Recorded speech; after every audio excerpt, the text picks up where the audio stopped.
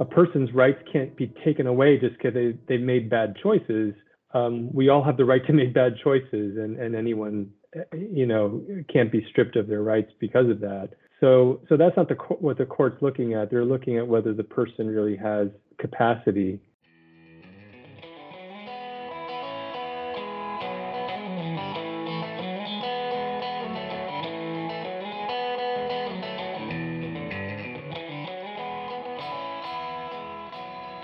Welcome to the Wealth and Law Podcast. I am Brent Nelson, and per usual, I'm joined by Rachel Sass. Rachel, how are you? I'm doing well. How are you doing? I'm doing very well myself.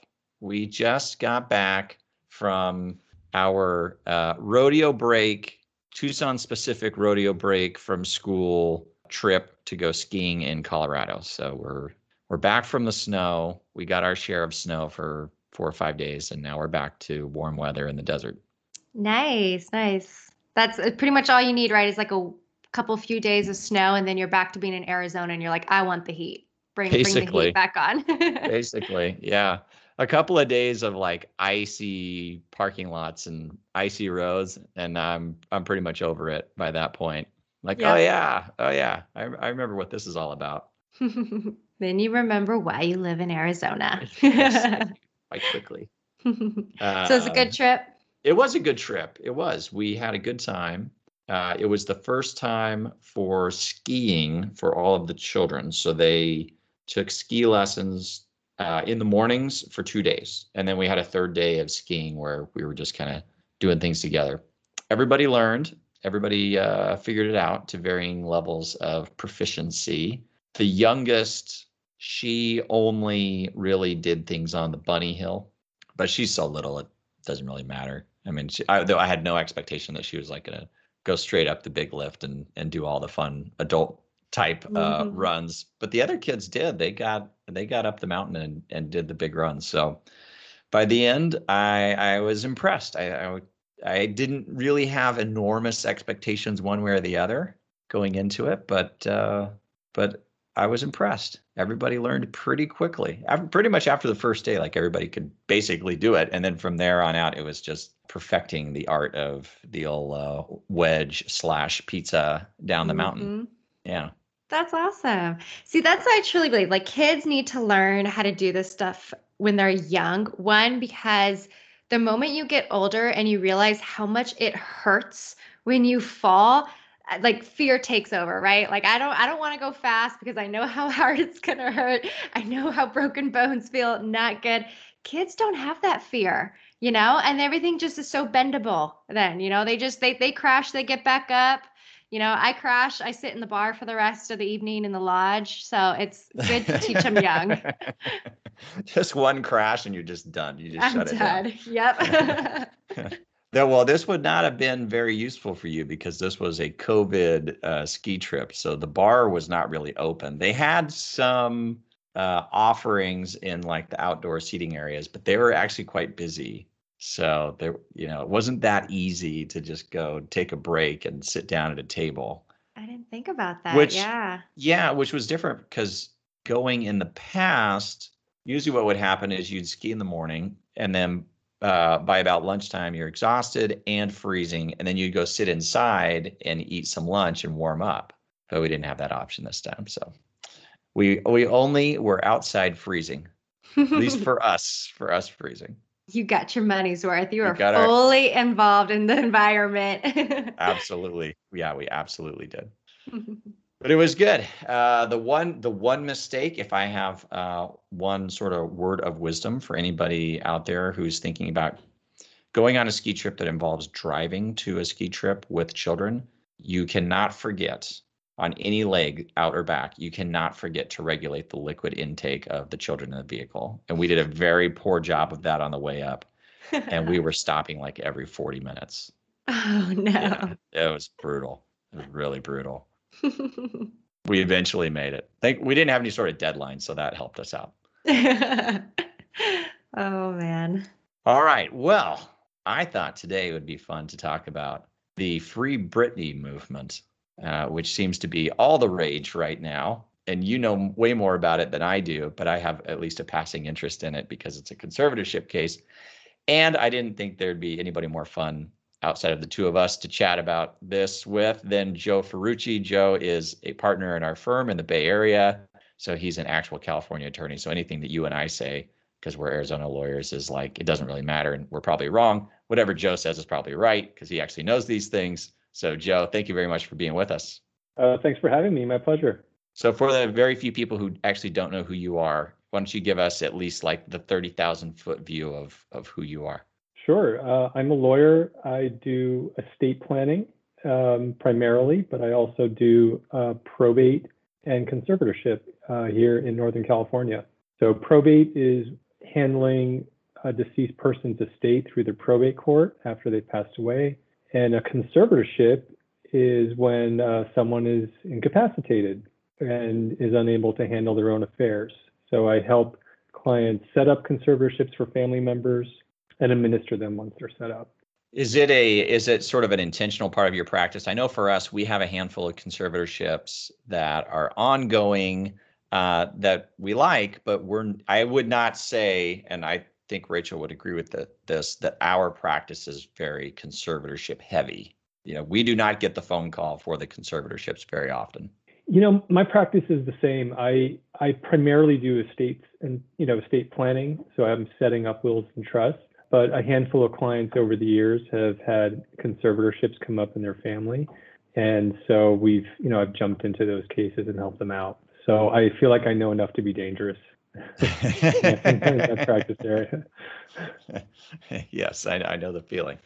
Well, we did this. Okay, this will be very interesting because I'm curious to see a little bit of compare and contrast using this Britney Spears case as a little bit of a test where we can work through some of these issues, some of these conservatorship rules, maybe talk about how the process might be similar or different in Arizona and California or otherwise. So since Rachel, you seem to know a lot more about the case itself than I do, I thought maybe you could give us at least a high level overview of what's going on so we're on track. Yeah, absolutely. So first of all, if anyone hasn't seen the documentary, there is a documentary just came out a few weeks ago by the New York Times called Framing Britney Spears.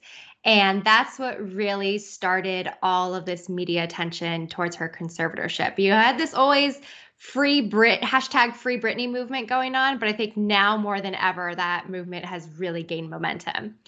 And so kind of where it all started, back in like the mid 2000s, take it way back, guys.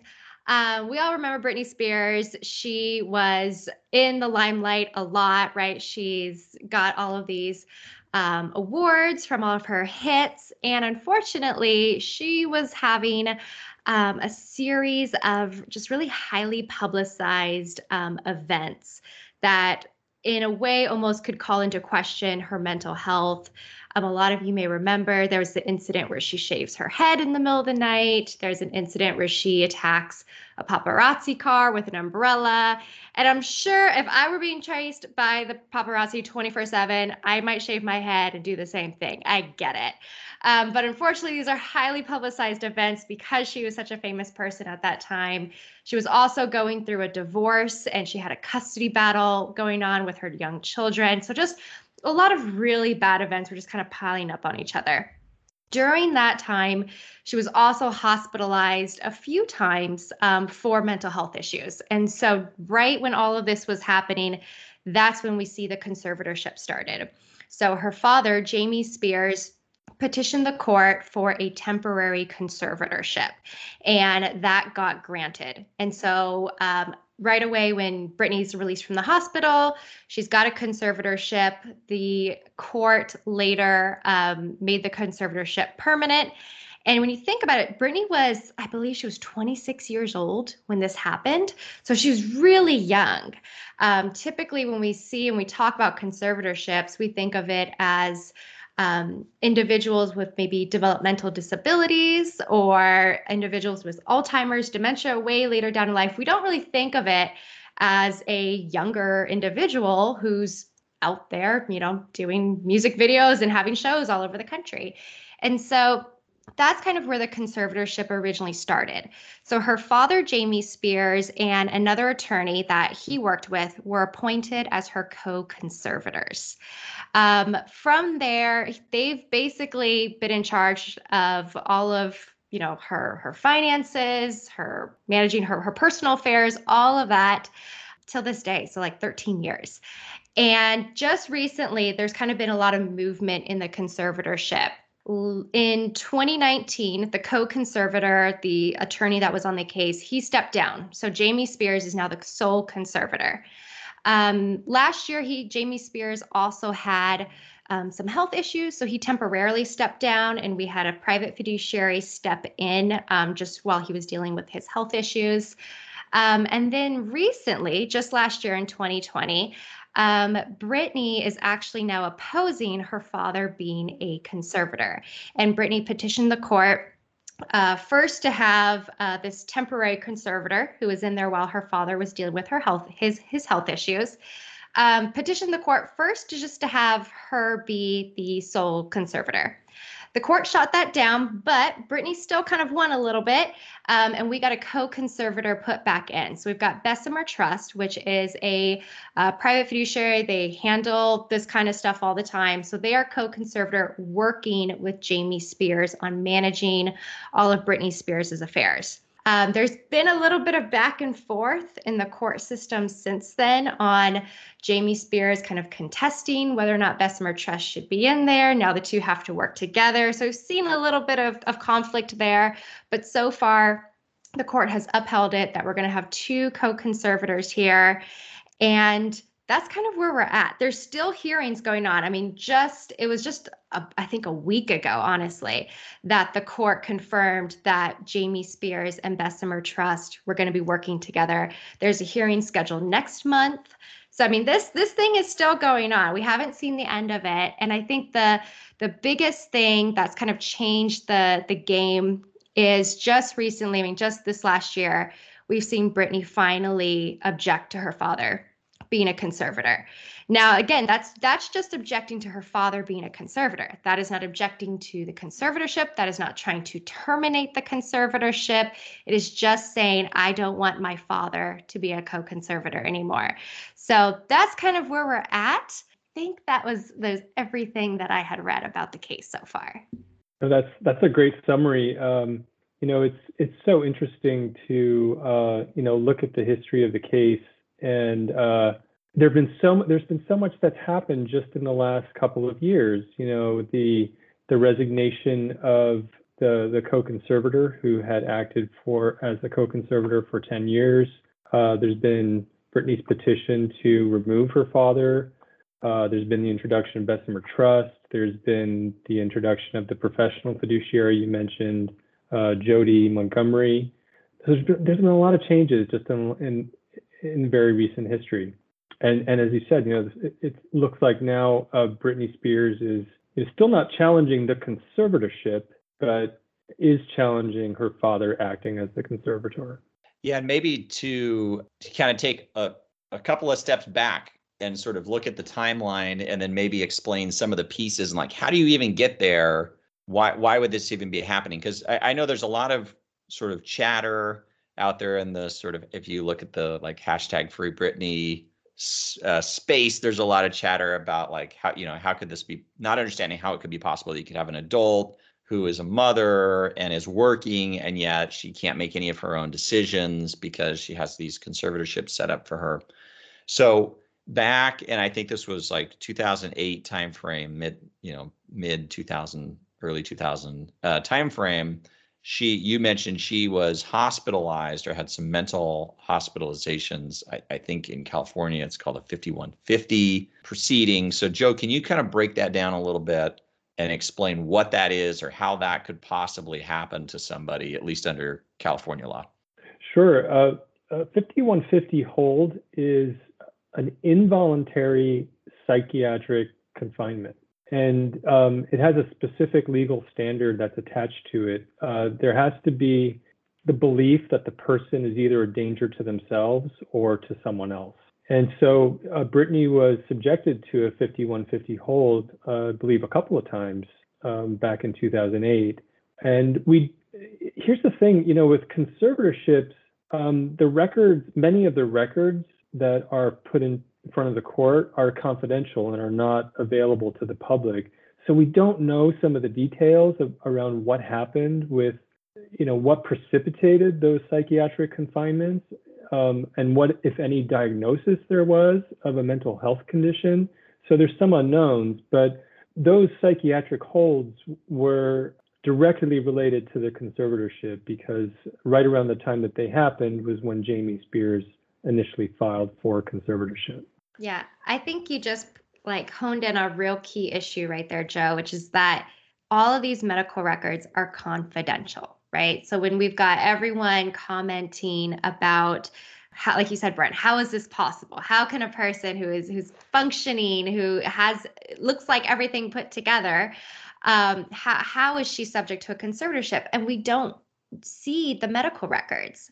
And we've got doctors who are, who really go into details. I mean, Brett and I have seen medical reports on some of the cases that we've worked on where, it can show a list of all the prescriptions. Like you said, it shows diagnosis, what the doctor noted on their last visit with the patient. They are very detailed, and the courts really rely on those reports and really take them seriously in determining whether or not conservatorship is needed for someone. And without really seeing any of those records, it's really hard for someone to comment really on whether or not a person really needs a conservatorship or doesn't need a conservatorship. Yeah, that's absolutely right. And this is such an unusual case because, if you look at someone like Britney Spears, she's touring, she's performing, she's recording. She seems very capable of leading her own life. So, why have this conservatorship? And we just don't really know. And I think you honed in on it, Rachel. The big missing piece here are those medical records. The only thing that would make sense is that there's some mental health condition she has that is really compelling to the court, that the court really believes because of that, she really can't manage her own affairs, or that she's subject to undue influence. So two of the standards that the California courts look at in establishing a conservatorship is, one, does the person have legal capacity? Or conversely, do they not have the ability to make their own medical and financial decisions? But the other standard is, are they unable to resist undue influence or fraud? So, someone could be high functioning, but still be vulnerable in a way, and not being able to, keep kind of nasty people out of their lives. And so it makes you wonder whether that's what the court thinks Britney's situation is. Yeah, we have a somewhat similar standard in Arizona where you can have a conservatorship even though you don't fit the kind of archetypical person who would be subject to a conservatorship, right? Like, you're not an elderly person with dementia. That's sort of the archetypical conservatee or protected person in Arizona parlance. But you could still be subject to a conservatorship under the statute if there is some condition about you. It could be physical, it could be mental, it could be a substance abuse issue, it could be something else where without the protection of the conservatorship, your assets are likely to be wasted. And without the management of somebody else, your assets could possibly be wasted, kind of to your point of, you might be subject or you might be vulnerable to the entreaties of fraudsters and crooks and things like that. So those sorts of conditions can be enough under the law, at least in Arizona, to subject somebody to a conservatorship. And it sounds like it's fairly similar in California. Yeah, that does sound very similar. It's interesting in California, and I'd be curious to hear if this is true in Arizona. There's one other way that a conservatorship can be established, which is that if the person voluntarily consents and the court feels there's good cause. Now, what's good cause is very open-ended. It's within the full discretion of the court. And this is, again, where in Britney's case, we don't really have complete information. So, it's also a question, whether she consented to this and what good cause the court found to approve it if she did. Yeah, that's interesting. I don't think we have a similar voluntary consent standard for a conservatorship. The voluntary piece for us would be you would you'd have a power of attorney or you'd have a trust. That'd be the voluntary route for us. The statute doesn't have a very express voluntary route. You would still have to make a finding that you meet the statutory standard to be subject to a conservatorship. You could go into court and say, I want a conservatorship as much as humanly possible. But if the court was unconvinced that you actually met the legal standard, they wouldn't impose it on you. There is somewhat in the background of a lot of the chatter that you hear, I think people honing in on one important issue about a conservatorship, and that is that when a conservatorship is imposed upon someone, technically it is taking away constitutional rights from them. Typically, these are constitutional rights to liberty. Sometimes they're constitutional rights to vote, things like that. So what are the kind of due process protections in California that then, the process you have to go through to protect against unwarranted taking of constitutional rights from somebody? Yeah, you're absolutely right that a conservatorship it's serious business. Really, what you're doing is saying that a person, the conservatee, can no longer exercise certain rights that we all have. They're stripped of certain powers to lead their own lives. The primary ones that come to mind are the right to choose your own medical treatment and the right to have possession of and manage your own financial affairs. And the thing is, the standard isn't whether you make good decisions or bad decisions. I mean, we all have the right to make bad decisions. So a person's rights can't be taken away just because they made bad choices. We all have the right to make bad choices, and anyone, can't be stripped of their rights because of that. So that's not what the court's looking at. They're looking at whether the person really has capacity. In general, in California, when you're going through the conservatorship process, the courts are very careful to make sure that before they've ordered a conservatorship, that there is substantial cause. So there's at least a couple of safeguards that come to mind. One is that there's a requirement of a medical evaluation by an independent physician. So they're officers of the court. They're not hired by the conservator. They're hired by the court to independently evaluate this individual and see whether what their health and mental condition is, and report that objectively to the court. The other thing that happens as part of every conservatorship process is that there's an independent court investigator, again, appointed by the court, not by the conservator, the proposed conservator, and their duty is to go to the proposed conservatee, and meet with them and ask them a standard set of questions. And among those questions are, do you want this conservatorship? Do you agree to this conservator? They're trying to get a sense of what this person's wishes are and what their mental state is, and to see how they respond. And I've seen some of these reports, and in the case of someone who has something like dementia or Alzheimer's disease, I mean, sometimes all that the court investigator can say is that the person's non-responsive. They just don't answer, or don't express any opinion, or give an unintelligible answer. But even that's useful information for the court, because if the court knows that, that's pretty strong evidence that the person might need this kind of protection that a conservatorship can offer. So those are the kinds of things that the court would be looking at to determine whether someone really needs this or not, and whether it's right to take away their constitutional rights. That sounds very familiar to Arizona. In Arizona, there's an emergency, right? There is an avenue for an emergency hearing. But if you've got an emergency hearing and a conservatorship is imposed upon someone, it's only temporary, right? And then you've got all of these safeguards that go into place if we're about to put in a permanent conservatorship. It's like you said, Joe, there's a medical professional that's appointed by the court to come in. You've got an investigator. You have an attorney that's appointed for the individual. There are a lot of additional steps. I feel like there's a whole bunch of other movies Brett and I were talking about earlier. There's a fabulous Netflix movie right now. It's called I Care a Lot. Very entertaining. But it's all about guardianships and conservatorships. And it's about it being this super quick process where someone can get appointed and then they sell everything that you own and life as you know it is gone forever. And that's not the case. That's not the case at all. There's a lot of different safeguards in place because this is a very serious matter. When you are taking away constitutional rights, the court is not going to take it lightly. And we're going to make sure that we've got independent third parties getting the information to the judge that the judge can make the proper decision.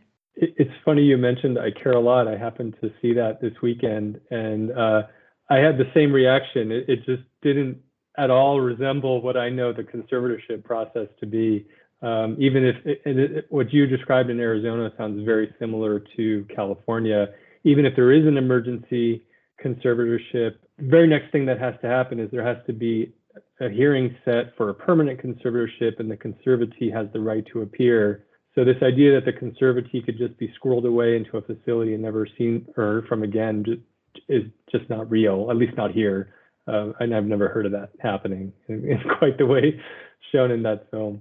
Well, we also have we have two lists of priority. One is a list of the people who have priority to petition for the conservatorship to begin with. So it's not just anybody under the sun can show up in court and have the right to ask the judge to impose the conservatorship. It's basically people who are within that person's very inner circle. They're interested in that person's welfare. That's essentially the people that you see on the list who have the priority to come into court. Then there's a separate list that is these are the people who have the priority to be appointed in court. And very high up the list are the people that the conservatee or the person upon whom this conservatorship could be imposed actually selects. So if they had selected somebody, say, in a power of attorney, that's very high up on the list of priority. It would come before even other family members. And then the court has to have good cause to pass over those people and appoint somebody else. Is it somewhat similar in California? It is. Yes, there's an order of priority. And my understanding is that the power of attorney document doesn't necessarily give priority, but it is standard practice here in California that in a power of attorney document, there'll be language stating that the principal, the person writing the document, nominates the person with the power of attorney to be their conservator if ever one is needed. And so it often ends up being that person has priority by virtue of that additional language in the document. And then the people next in line would be the folks you'd imagine, a spouse or, adult children, perhaps a parent, and other close family members. Mm-hmm. And then we also have a system where the only way that you could appoint someone who's not related to you as your conservator is if that person is actually licensed by the Supreme Court of Arizona. We have this whole fiduciary licensure process. Outside of that, banks also, would fit into that category. Trust companies would fit into that category. So outside of sort of like banks, trust companies, or these folks or other businesses that are actually licensed by the Arizona Supreme Court, unrelated parties can't be appointed as a conservator for somebody else. And so it sounds like maybe there's something somewhat similar, if we're kind of trying to put two and two together here in this Britney Spears case, where you've got her father, who sounds like he would be on this list of priority of people who could be appointed, and then Bessemer Trust, which is a trust company. Yeah, that's right. As her father, he would be among the people who would be close to the top of having priority for petitioning and for appointment as conservator. What's so interesting in the Britney Spears case is that, my understanding is that she didn't have a close relationship with her father before this conservatorship came into place. So I know some folks have questioned his motives for doing this. Did he have a financial motive of his own? That's also an interesting, that issue in itself would be interesting to the court. I think the courts here are very wary of situations where a conservator might have a conflict of interest with a conservatee. So I don't know. Again, this is where we don't have some information from this case, and it's hard to know if the court looked at that issue or considered that possibility. But I wonder if that issue factored into the court appointing Bessemer Trust. When there are co-conservators, they need to communicate very openly with one another about what they're doing. And so one way to think about it is, Jamie Spears is now accountable to Bessemer, and Bessemer is accountable to Jamie Spears. They have to essentially will keep tabs on each other. So it's interesting that the court went in this direction. All right, so let's hit some of the conspiracy theories, because some of these are really fun. So I would suggest Rachel just lob some of these out here, and then let's see if we can knock them into right field. Oh my gosh, there's so many conspiracy theories. It's bad. Where to start? Okay, so one conspiracy theory, I guess, is that Britney Spears, just her father won't let go of control. So Britney is forever in prison, and she cannot make absolutely any decision for herself, including going to McDonald's and getting a ice cream cone if she wants one. That sounds pretty extreme to me. Yeah. Pretty extreme. I was hoping you guys would just say like, wow, yeah. Wow, man. Just kind of start with that one. Pretty bad.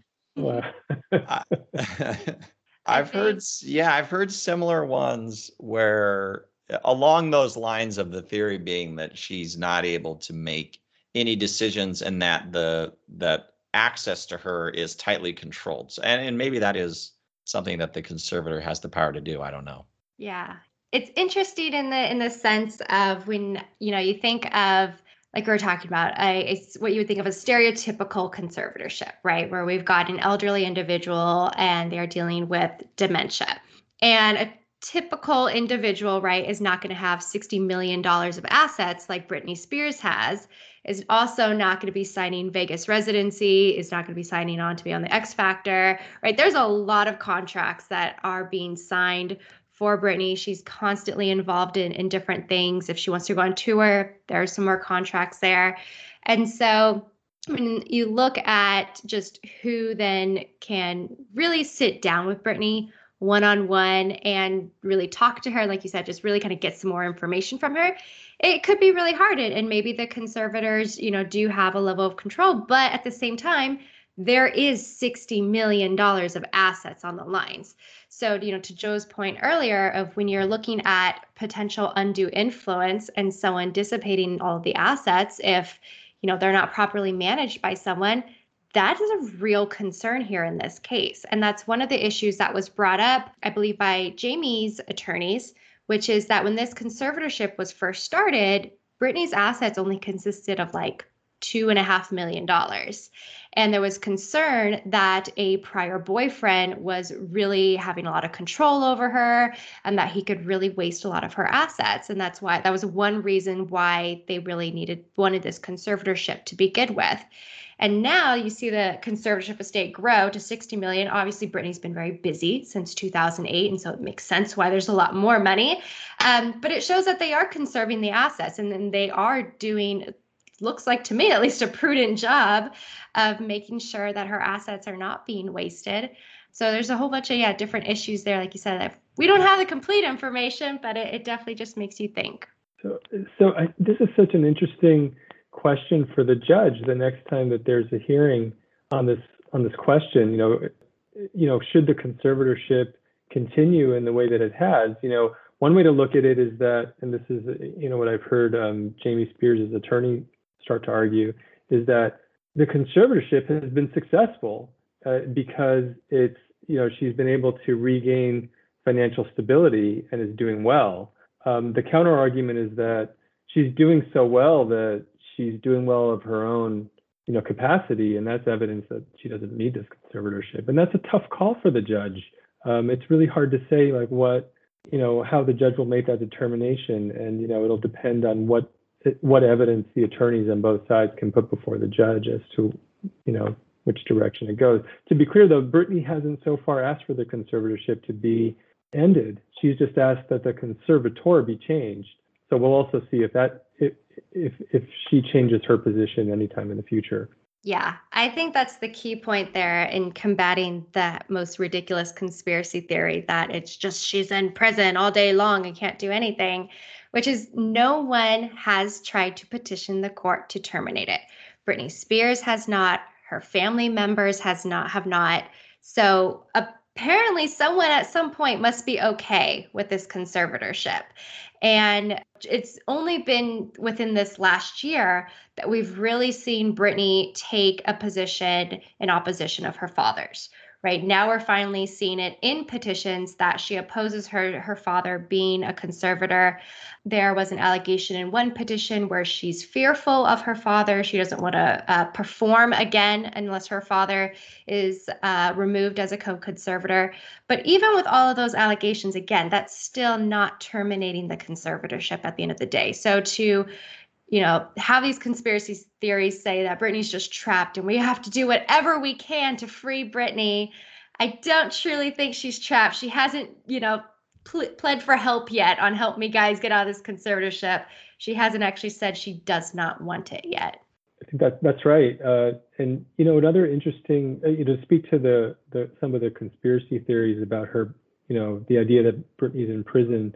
It really depends on what the judge has ordered. A conservatorship, each conservatorship can be a little bit different because the judge can tailor some of the restrictions. At least this is how it works in California. So, I think in general, a conservatee can have visitors and can lead a social life, unless the judge has determined that say a person is so vulnerable to undue influence that having visitors or specific visitors it could be a danger to them. Then the judge could rule that, okay, we have to maybe restrict this person's access to just anyone. So it's very possible that the judge here has not made this Britney's conservatorship as tight as you might see some others being. Yeah, definitely. I think so. Another good conspiracy theory that I saw is that Britney is asking for us to help save her from this conservatorship through her songs and through her posts on social media and like what emojis she's using, because we have to be so cryptic through emojis. But I think that one's funny. I actually saw someone to talk about that in apparently if she wears certain flowers in some social media posts, that's a cryptic message for help as well. And the way she looks in the photo, like her eyes looking directly at you? Like, are they piercing your soul? I don't know. They're crazy conspiracy theories. I'm a 90s baby. I grew up on Britney Spears. I am partial to her. I love her music. I follow her on social media. I don't see any cries for help or, cryptic emojis out there. Again, if Britney Spears obviously is like we were talking about, she's obviously done very well for herself. She's got a lot of assets. I'm sure if she truly is crying out for help, she can do it through her attorneys in a petition rather than through flower emojis on social media. Well, and you were mentioning like she hasn't petitioned to terminate the conservatorship, but as I understand it, like California, like a lot of places, the list of people who could petition to end the conservatorship wouldn't just be her. It'd be like her, and then everybody in her life who's interested in her, everybody close to her who's interested in her, not just fans. Like I don't think the fans could show up in court, but all the family, everybody involved in her life, probably business partners and business managers, those sorts of people would have an interest in her and the conservatorship and could file a petition with the court. At least that's the way it would be in Arizona. It's like you would be interested in it if you have some sort of stake in the conservatorship personally or economically. And any one of those people could show up in court and say, this is a joke and this Jamie guy is messing everything up and there's really no need for it. But it doesn't appear that that's happened. Exactly. So, Joe, I want to know then, what are your predictions? What if you just had to take a guess today? We've got hearings already scheduled for next month. What do you see potentially happening with this conservatorship? Well, I think one thing is that Jody Montgomery has now been acting as Britney's temporary conservator of the person for about a year and a half, and a conservator of the person is the one who makes like medical decisions. I'd say one prediction is that the court makes that a permanent appointment. Seems to be going well. It seems to be someone who Britney wants to be in that role. I think the judge, probably saw this as a sort of a trial run, and all indications are that it's probably working to everyone's benefit. So I see the judge making that a permanent appointment. I don't know if I'd venture anymore, but do you have any prediction? I think you nailed it. I think that's a really good one. I think give it a few more weeks for the next New York Times documentary to come out, and then the media attention just kind of shift a little bit, and there'll still be hashtag Free Britney. It'll still be there, but at least it'll die down a little bit. I think at least this has brought conservatorships and incapacity planning to a forefront, which just as attorneys, right, I'm kind of thankful for that, because we keep harping on our clients, we keep harping on this podcast about why incapacity planning is so important. But yeah, I definitely agree with you, Joe. I could see that Jody Montgomery being confirmed as a permanent conservator for Britney. I personally don't see the conservatorship ending anytime soon. And I feel like given that it's taken 13 years to get to this point today where we're finally seeing a little bit of opposition from Britney, I don't see it changing dramatically for the documents that we've seen and what we know, that we're going to be, trying to terminate the conservatorship anytime soon. Yeah, it just seems like, because the court appointed Bessemer Trust so recently, it actually wouldn't make any sense for the judge to then turn around and terminate the conservatorship, which, as we've mentioned, so far as we know, nobody's asking the judge to do anyways. And I'm assuming if somebody did ask the judge to do that, you'd have to at least have some sort of evidentiary hearing or trial on the issue of whether the conservatorship is still warranted under the legal standard. But the fact that the judge appointed Bessemer Trust within like the last 6 months or so, to me, I would think, at least sort of putting my Arizona goggles on here, I would think that the judge would be like, yeah, let's see how this goes. Let's see, can these two work together?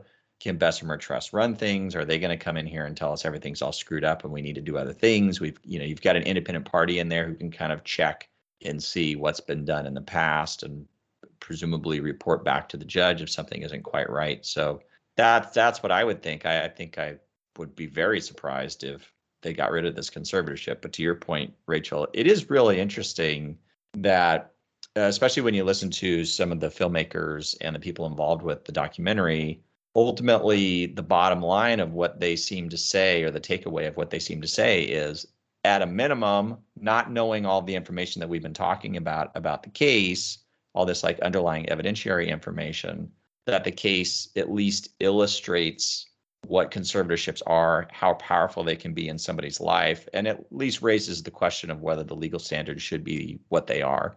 And I think that's a fair point. It's a fair debate to have, and a worthy one to have. Absolutely. I think, even though I said I wouldn't make any more predictions, I actually do have one more. I think what this case prompts is just some reevaluation of the system. Now, there's so much unique about this case and so many pieces that we don't know, but there's at least two sort of big picture questions that come to my mind. And one is, just sort of generally speaking, if you have someone that's this high functioning and this capable of earning their own, not only their own living, but earning a fortune, are there different rules or standards that should apply, or a different approach to a conservatorship that might make sense? And so there might be that sort of, high level, reevaluation on a legal level as to whether this kind of case might have to be dealt with in a different way. I think the other sort of big picture issue is, and the New York Times documentary touched on this, is there something about how women are treated in the system that is not fair? You have to wonder whether, if you take the fact scenario of 2008 and it was a male rock star performer and not a female rock star performer, whether any of this would have happened. I sort of, my gut tells me that it probably would have been, he would have been viewed as sort of a bad boy, maybe a troublemaker, or maybe just, on the rocks for the moment. But it's hard to imagine that it would have gone to this extent. So you wonder if, I think there's a reckoning that I think we all have to sort of have with that. Is that fair? And somehow it doesn't seem fair. I 100% agree with you on that. And I think that's, the documentary, for anyone who hasn't seen it, it really goes into kind of the details and, Britney's rise to fame and everything. But it really goes to the point of how the paparazzi lived and breathed Britney Spears during that time, right? She was the hit celebrity, the hit singer during that time period. And when someone is watching you 24/7, I mean, it's like I was saying earlier, I would have gone crazy. It's such an invasion of someone's privacy. And then to not only, have paparazzi following you every second of your life, you've just gone through a bad divorce, you're going through a really bad custody battle with your very young children. It's a lot. And I think that's one thing too, that at least this issue and this documentary has really brought up, is there's also the hashtag Sorry Britney movement, which is people now who are apologizing for their treatment of her, years ago. And we talk about how nowadays the questions people were asking her, just how the media was depicting Britney, would be completely uncalled for in today's society. At least there's right. We're having a progression now. Finally, we could see that. But to your point, it's, how are we really, looking at individuals, whether or not you're just a typical normal Joe Schmo, or whether or not you are a celebrity in the limelight and you've got this issue of incapacity, and whether or not, your assets are subject to waste. It makes you think of just how we need to overall view these people. And again, the fact that we just don't live their life. So we're not going to have all of the information at hand. Yep. Well, let's leave it there. That is just sort of scratching the surface, but I think that's a very good start for anybody who's curious about the case, curious about sort of some of the legal underpinnings of the case, and curious about what these conservatorship things are all about. But Joe, we really appreciate you spending time with us and lending us your voice and expertise on this. Thanks so much. Thanks for having me. It was a pleasure to be here. If you're enjoying what we're doing with the podcast, please subscribe and follow us on social @Wealth and Law, and follow our blog, wealthandlaw.com. See you there.